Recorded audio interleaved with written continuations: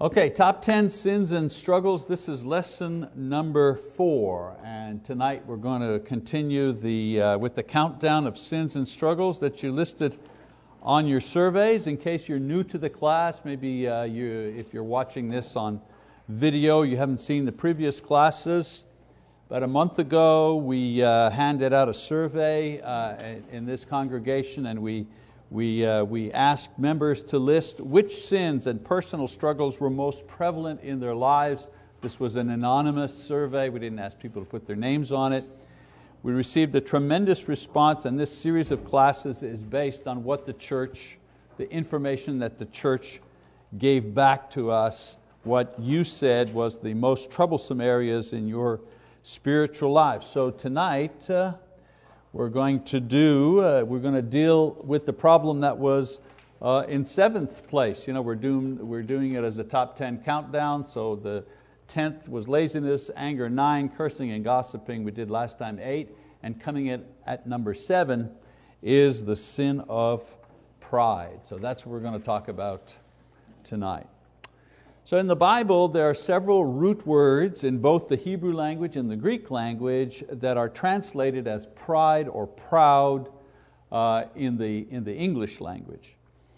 These Hebrew or Greek words in various forms also combine to give us other words which are similar to pride. For example, the word haughty or vain or boastful, arrogant, disdainful, insolent, high-minded, and so on and so forth. You know, there are a lot of words that are associated with the idea of pride. Many words used to describe the different shades, different manifestations of pride, but whatever the words, they always go back to the source attitude, which is pride. Now the Hebrew and Greek words translated into English as the words pride or haughtiness are quite descriptive of this particular sin. Like it gives you a visual description of it. For example, in the Old Testament, the Hebrew words for pride meant, among other things, to mount up, or to rise, or to swell, or to be high up, to ascend, to aspire to majesty, to presume, to be insolent, arrogant, to appear above, and so on and so forth. In the New Testament, the Greek words used to describe pride meant also to inflate or to boast or to brag. One that I thought was interesting was to consume without fire. In other words, all smoke, no fire. You know, they had this concept of what pride was, to consume something without fire. And so all of these words were used to describe the sin of pride. Now the words give us a picture and an idea of what pride is, but not necessarily how pride is a sin. It tells us what people who are proud act like, what you're looking for, but why is it a sin? Well, basically the sin of pride occurs when we, in some way, leave or refuse to occupy our proper place in God's design. So pride is usually exhibited in 3 main ways. Number 1, when we improperly estimate our worth. Paul says in Romans chapter 12, verse 3, "For through the grace given to me, I say to everyone among you, not to think more highly of himself than he ought to think, but to think so as to have sound judgment, as God has allotted to each a measure of faith." So we often read or hear about people who have low self-esteem, and the many problems that this personality condition produces. People with low self-esteem, it creates a lot of problems in their lives. Well, pride is it's the opposite problem. A proud person has too high an esteem of himself or herself. This heightened self-esteem is exhibited in a variety of ways. For example, arrogance. Arrogance is thinking one's rights are primary over others. The complete disregard for other people's feelings or rights and so on, that's arrogance. My way or the highway. We're going to do it my way. You get out of my way. That's arrogance. Thinking that my right to do what I'm doing supersedes everybody else's rights. Boasting, setting forth one's own talents or possessions or actions as superior because they're our actions. My way is better. Why? Well, because it's my way. That's why it's better, because it's my way. My things are better. Why? Because they're my things, and so on and so forth. Self-righteousness, assuming that our conduct and our ideas and our lifestyle are better because they stem from ourselves. Self-righteousness. Haughtiness, to assume that we are essentially more valuable because of the position we hold in society. We're royal, movie stars, rich people. There's nothing wrong with being rich, but sometimes rich people think they're better, essentially, simply because they're rich. So there are other negative expressions of pride, condescending, self-centeredness, but you get the idea. We don't have to beat this to death. I think we understand what it means. So pride expresses itself, first of all, as an improper estimate of our true worth as human beings by ourselves. Another expression of pride is when we measure our worth by the things that we possess. John the Apostle calls this the boastful pride of life. He says, for all that is in the world, the lust of the flesh and the lust of the eyes and the boastful pride of life is not from the Father, but is from the world. Whether it's a house or a car or an education, whether it's your name or the group you belong to, we feel superior because of what we possess. Another word for this type of pride is status or class. Much of the advertising on television or magazines or whatever online, they appeal to this desire within people. They go right for this thing. The approach is very simple. The approach says in a variety of ways, if you own this, fill in the blank, car, TV, jeans, makeup, whatever. If you own this, you will be special. You will be unique. You will be better, smarter, superior, because you have this thing than those who don't have this thing. This is why some people will pay an extra 30-40% for a product that has a particular emblem on it. We know that, right? T-shirts, without the logo, without the little alligator or whatever the logo is. T-shirts without the logo are half as expensive as the very same T-shirt that has that little logo on it. This is pride by identification, vicarious pride, pride by exclusivity. We have a circle, we're in this circle, you can't come in this circle because this circle is special, and we identify ourselves in this circle because of our name, because of what we own, whatever. So we assume a special status by associating with, whatever, name drop, product, or owning something that makes us better somehow than those who do not possess these things. A third expression of pride is self-sufficiency. This type of pride exists in the one who feels or believes that they are sufficient unto themselves. I don't need anybody. I don't need you, and I don't need them. I don't need anybody. This is the person who believes that they and they alone control their own lives, and that whatever they have or whatever they've achieved is a result of their own efforts. That's true to a certain extent, right? Again, I'm not criticizing successful people who have worked very hard to arrive at where they have arrived. I'm not not saying that at all. But to think that your success and what you have is only because of what you have done. No, that's pride.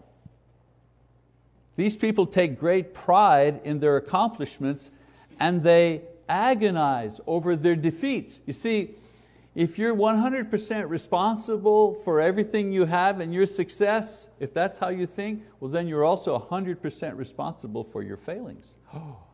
That's a hard way to live. Because when you're up on the top, it's great, but when you go down in the valley, it's pretty tough.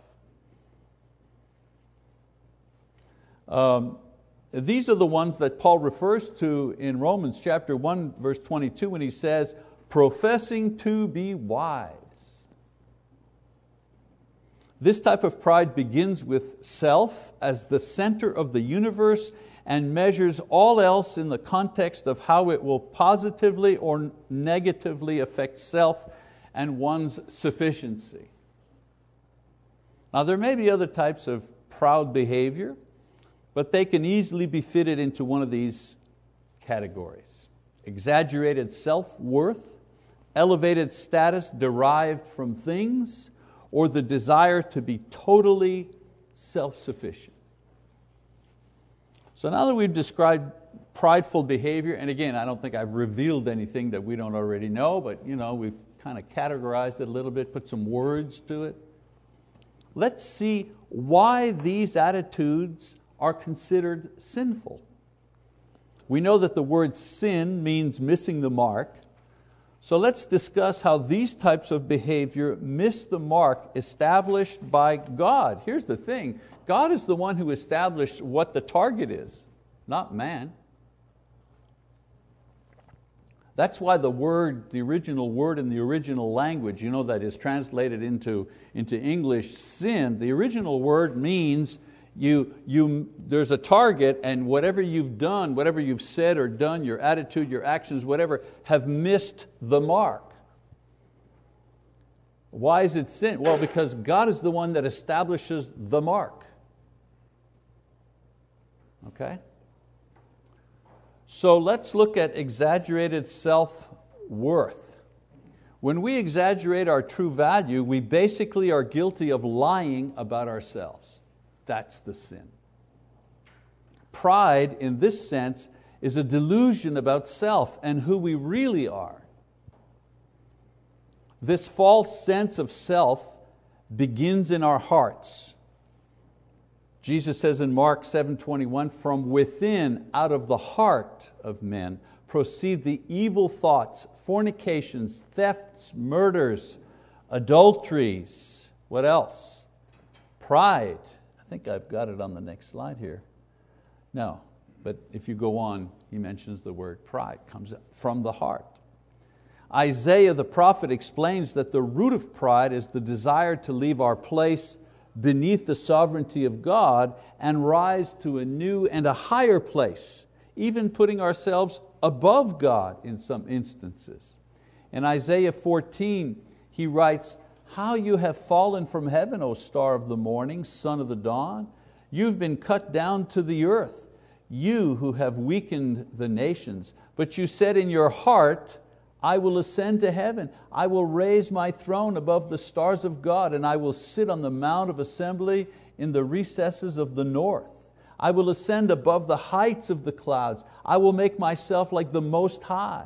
Nevertheless, you will be thrust down to Sheol, to the recesses of the pit. Those who see you will gaze at you. They will ponder over you, saying, is this the man who made the earth tremble, who shook kingdoms? Interesting passage. Isaiah here is talking about a king. Okay? But in a prophetic sense, in a spiritual sense, he's also talking about Satan. And he's saying the sin, you wonder, what was the sin that the angels made? The sin was he tried to elevate himself. The beautiful, the morning star, that particular angel thought that he could rise above the place where God had placed him.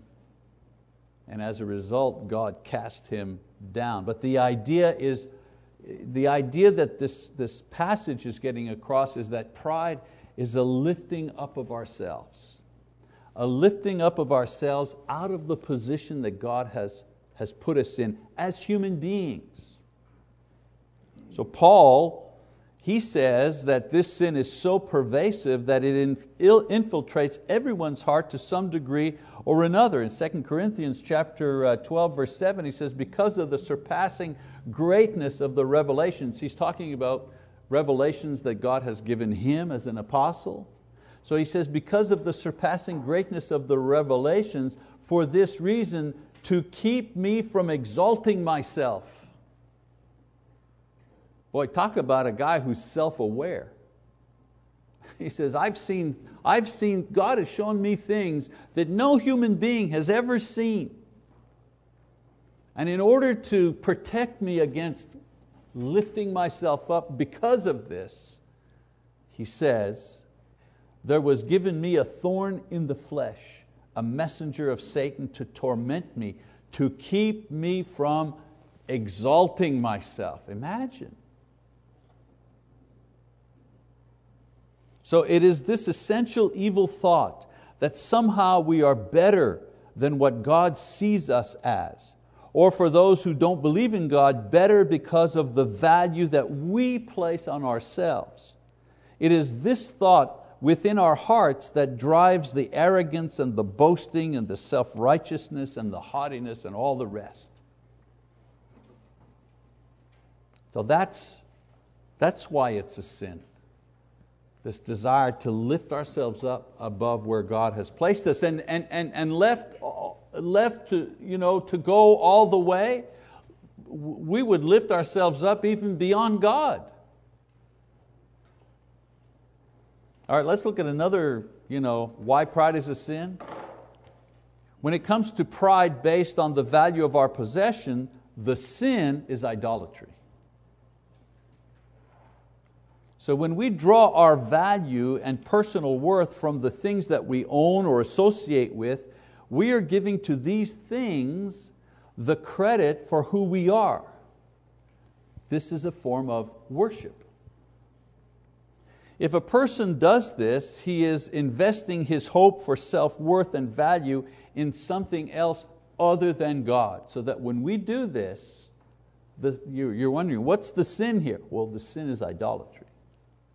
I mean, it's not idolatry like the Canaanites had idolatry, or the Egyptians had, they actually were on their knees in front of stone statues, or the stars in the sky. There's that kind of idolatry. Worshipping something other than God as God. But in this case, we worship the thing that gives us value. That's the thing that we worship. So the worship of an idol is not only confined to bowing down to a statue or image, it includes making gods out of the things we acquire or pursue by thinking that they can make us better or happy. We begin with the primary idea, only God can make us happy. He's the one that holds the key to our happiness. So when we transfer the power to make us happy to a thing, well then we've given the power that God has to this thing. In the end, drug addiction, alcohol, so at the beginning, when that begins, they say, where's the sin? Well, yes, you're harming your body, but the essential spiritual sin is idolatry. You're giving to that substance the power to make you happy. So the psalmist says in Psalm 52:7, behold the man who would not make God his refuge, but trusted in the abundance of his riches and was strong in his evil desire. Trusted in the abundance of his riches, whatever that is. Physical strength, monetary strength, intellectual power, political power, it doesn't matter what it is. How many people are happy when they're on top and sad we're on the bottom? Because the thing that gives them joy is winning at whatever, winning the argument, getting their way. That's what makes them happy. See what I'm saying? So we can derive satisfaction from our accomplishments, of course, and our possessions. This is normal. But when things become the reason why we think we are better than others, then our pride has given these things an evil life of their own. All right, pride in self-sufficiency. Why is this a sin? So self-sufficiency is the type of pride that is most condemned in the Bible, because the sin inherent in this type of pride is that of denying God and His power over you. Previously I said God's power in making you happy, in satisfying you, in giving you what you really need in life. Here the sin is denying the power that God has over you. Exaggerating our worth or elevating our own worth through things are sins which are committed with the knowledge of God. So self-sufficiency, however, says that I don't need God, or there is no God, or there's only me, and as far as my world is concerned, I am God. You know, when somebody says, nobody's going to tell me what to do, well, they've just basically said, oh yeah. I mean, if I were God, I'd just be looking around for somebody to say that, you know. Make my day, go ahead, please say it. You know, I've got some thunderbolts I want to send your way. You know? So this dangerous sin is condemned vigorously throughout the Scriptures. For example, in Job 37:24 he says, therefore men fear Him, He does not regard any who are wise of heart. It's not that, here he's not saying God doesn't like people who are wise, of course not. Here wise of heart means He doesn't regard those who think they're too smart or smarter than He is, or so smart that they don't need Him, or so smart that they don't think He exists. Psalm 10 verse 4, the wicked in the haughtiness of his countenance does not seek Him. All his thoughts are, there is no God. That's self-sufficiency. Next passage, Proverbs 6:16. There are 6 things which the Lord hates, yes, 7 which are an abomination to Him: haughty eyes, a lying tongue, and hands that shed innocent blood. Haughty eyes. Proverbs 30:12. There is a kind who is pure in his own eyes, yet is not washed from his filthiness. 1 Corinthians 10:12. Therefore let him who thinks he stands take heed that he does not fall. Again, the unwritten thing, the unsaid idea is, therefore let him who thinks he stands, in brackets, alone, by himself, by his own power. Let that person be very careful lest he fall. And then one other, 1 John 1:8. If we say that we have no sin, we are deceiving ourselves, and the truth is not in us. To deny that there is God, there is a God, or that we need God, or that we are under God's power, is to sin. To say we don't have sin, the truth is not in us. To think that our position or talent or wealth or health, our very existence, is somehow achieved apart from God, this is sinful disrespect and ingratitude. To think that our goodness is self-sufficient to stand before God is both spiritual ignorance and boldness. You hear people sometimes that don't know a lot about the Bible, not a lot of training in spiritual things, make these bold declarations. Boy, when I see God, I'm going to tell Him, and oh boy, you're saying, don't say that. To think that we don't need God every moment for everything is the height of spiritual blindness from which few ever recover. That's why this particular sin is so dangerous. You're not hurting God's feelings. It's like you're on self-destruct mode and you don't even know it. Okay, so far we've described the sin of pride and its various expressions. We've also examined how exactly are these forms of pride, how are they sinful? Why are they contrary to God's will and therefore wrong? So let's finish our lesson tonight on pride with some teaching about how to deal with this very common sin in our lives. And I mean, it's almost, we make this little caveat, well, everybody has this sin. Well, sometimes that's true and sometimes that's not true. But pride, boy, it's very hard to live your life without ever falling into one of these categories for a time. Okay? So let's talk about pride as an exaggerated sense of worth. A lot of times when we do things or say things to raise ourselves up, it comes from an incorrect view of our true worth. Solomon says that it is foolish to brag to others because they often see the discrepancy between what you are and what you say you are. Proverbs 25:27, he says, it is not good to eat much honey, nor is it glory to search out one's own glory.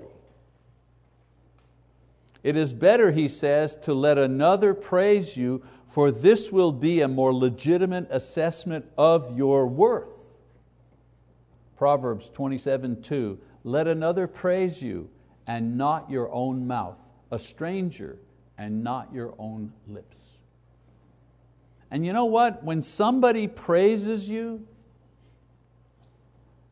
just say thank you. Some people go, oh, no, not really. No, that's not really true. My mother taught me, if someone says, I don't know, whatever, I like your tie, just say thank you. Just say thank you. It's okay. Take a compliment. In another proverb, Solomon says that pride brings dishonor and not honor to a person. He says when pride comes, then comes dishonor, but with the humble is wisdom. In Romans 12:3, Paul tells Christians not to think of themselves more highly than they ought to. We read that before. In other words, we should have an estimate of ourselves, but it should be in line with reality. We should think no more or no less than what we really are. The problem a lot of times is that people either underestimate themselves. No, I'm not really that good. Or they set the bar extra low for themselves. Or they think it's being humble if they improperly evaluate themselves and always lowball themselves. Why? The Bible says, try to have a realistic evaluation of yourself. If you have a beautiful voice and you sing beautifully, it's okay to say that one of my talents is that I love to sing, and I've been told that I have a good voice. That's okay.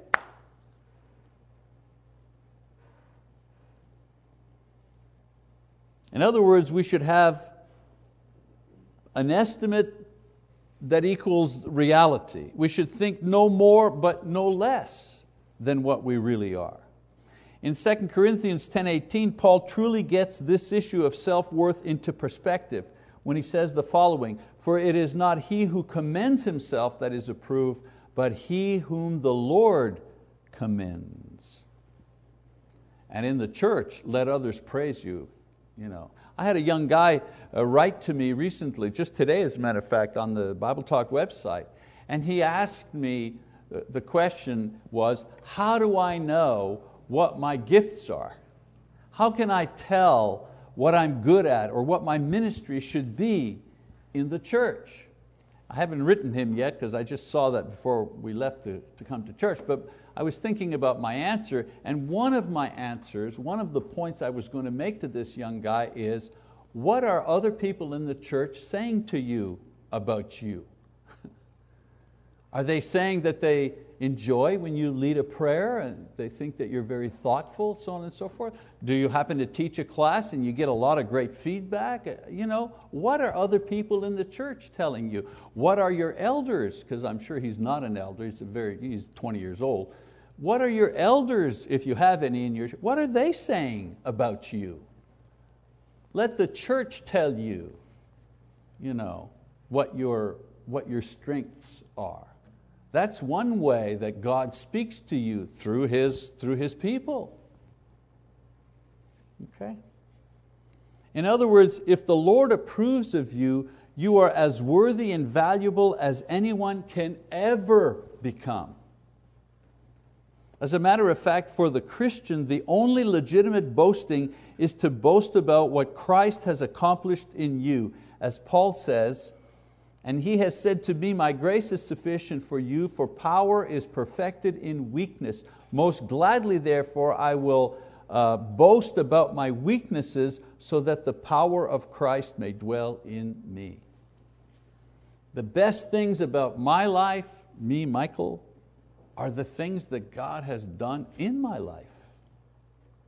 And that's not just, I need to add that because it fits with my lesson. That's the truth. That's my witness. If I had to make a list of the good things in my life, the good things in my life were either given to me, right? My wife was given to me as a gift. My education was enabled by others. My opportunity to serve was given to me by the church. Whatever skill I may have as a teacher was given to me by the Lord. And so, whatever things that I could look at and say, these are good, they're all things that have been given to me. How can I boast about that? The only boast that I could technically make is, isn't it amazing what God can do with a person like me? Because I remember me before I became a Christian, and I remember me as a young Christian. Isn't it amazing what God can do with very little? Very, very little. So if boasting and bragging is the form of pride that you may struggle with, remember that others are never impressed by it, and that the only legitimate boast is how much Christ has done to and through you. All right, let's talk about the pride of life, or the pride of possessions. In our nation, this is the form of pride that affects most of us. We live in a very wealthy nation. We live in a very materialistic society where the pressure to judge and value other people by what they wear, what they drive, where they live, this is a very, very powerful thing. We can't leave this society and go live in a cave or in a monastery. Jesus said that we lived in the world, but we must not be of the world. So how do we do this? How do we not assume our value based on the things that we own? Well, first of all, we do it by keeping our priorities in order. That's why Jesus said in Matthew 6:33, seek first His kingdom and His righteousness, and all these things will be added to you. There's two things there. Aside from seeking first God's will for my life, people are always saying, I just want to know what your will is for my life. And there's my life from here to 29 years from now. But that's incorrect.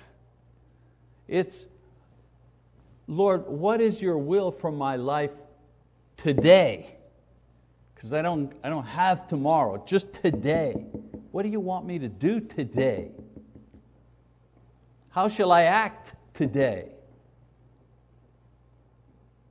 That's the priority.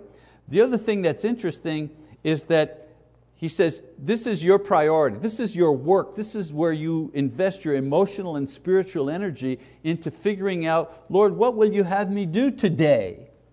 And when you do that, He provides the things you need. Sure, we work, we get a job, we save our money, of course, we understand that. But He provides, in the sense He provides through the opportunities, He provides in His own way.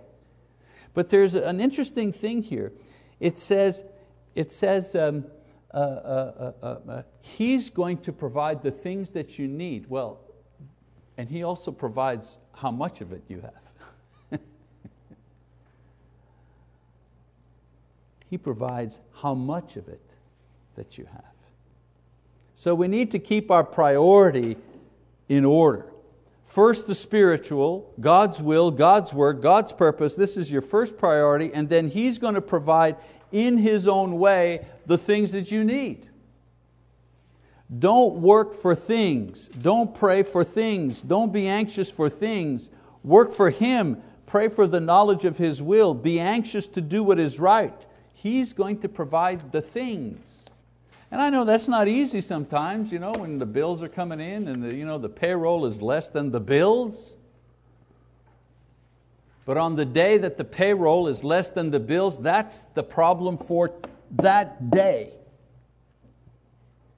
And the prayer is, Lord, today this is the problem that I have. What will you have me do? How can I resolve this? Help me in this. Okay, we've got to move a little bit. Let's talk about pride as far as self-sufficiency.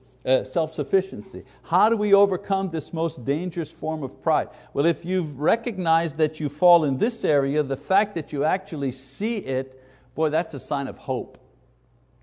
Like all sins, acknowledging is the first and greatest step.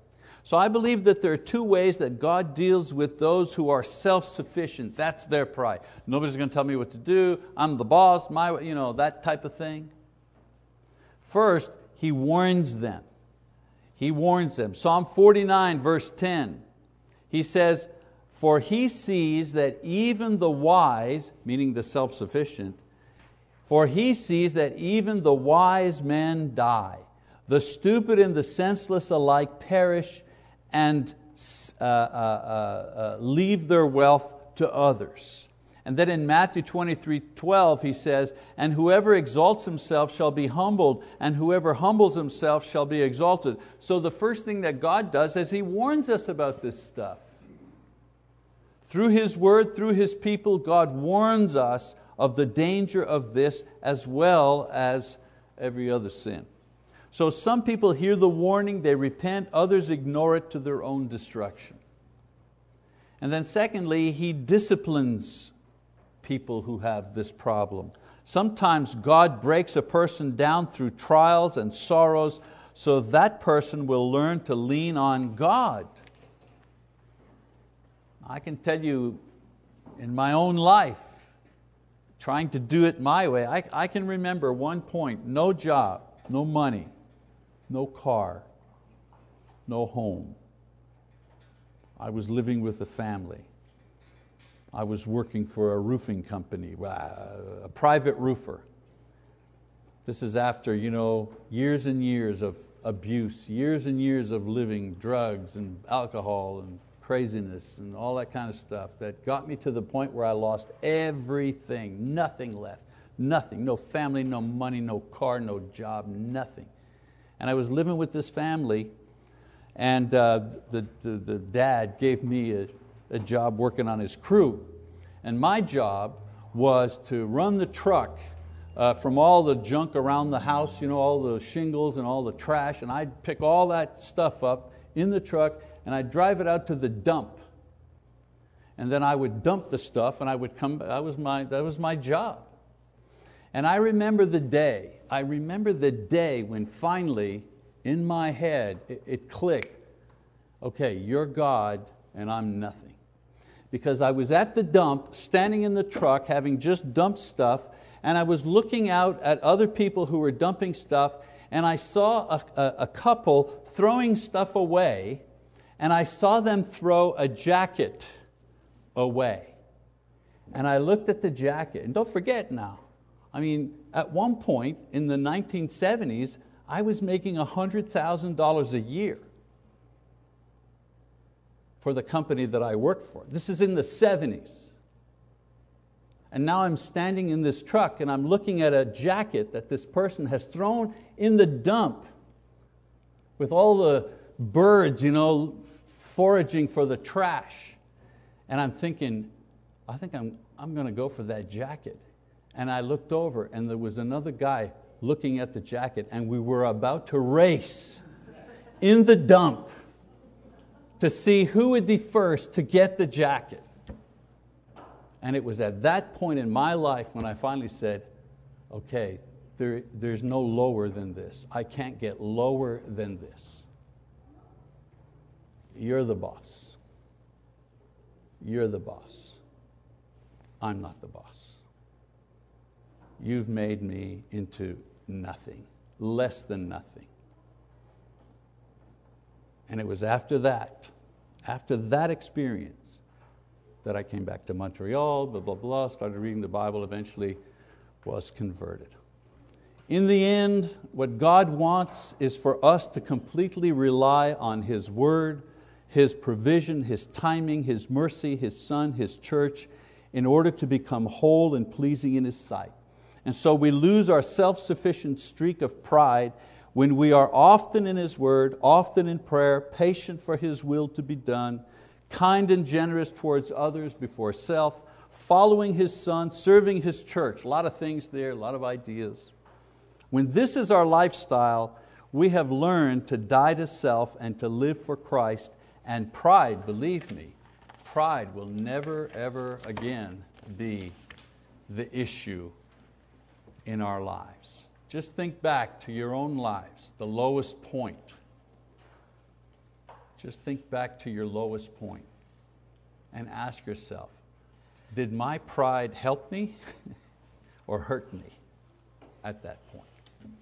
Okay, so much for number 7. We'll move on in our countdown next week. Thank you for your kind attention.